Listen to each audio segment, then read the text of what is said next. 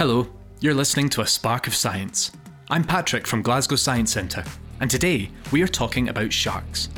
We often see sharks as the bloodthirsty top predators of the ocean on the silver screen, but in the real world, sharks are much more diverse than you might think.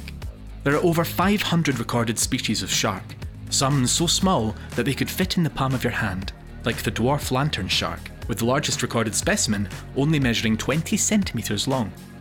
While some species, like the great white shark, might snack on seals, sea lions and dolphins, there are even bigger sharks that prey on the tiniest of organisms.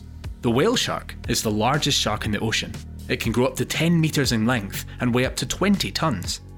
This massive bus-sized fish lives solely on a diet of plankton, which are around 2 millimetres long. It is estimated that they eat about 21 kilograms of these small critters every single day. Sharks are pretty incredible creatures, but the stereotypes we see on screen can have negative effects on shark conservation.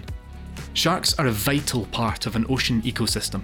As apex predators, they help to maintain populations of other species below them in the food chain, which helps to protect overgrazing of vital habitats, such as seagrass beds, or to maintain the biodiversity of coral reefs.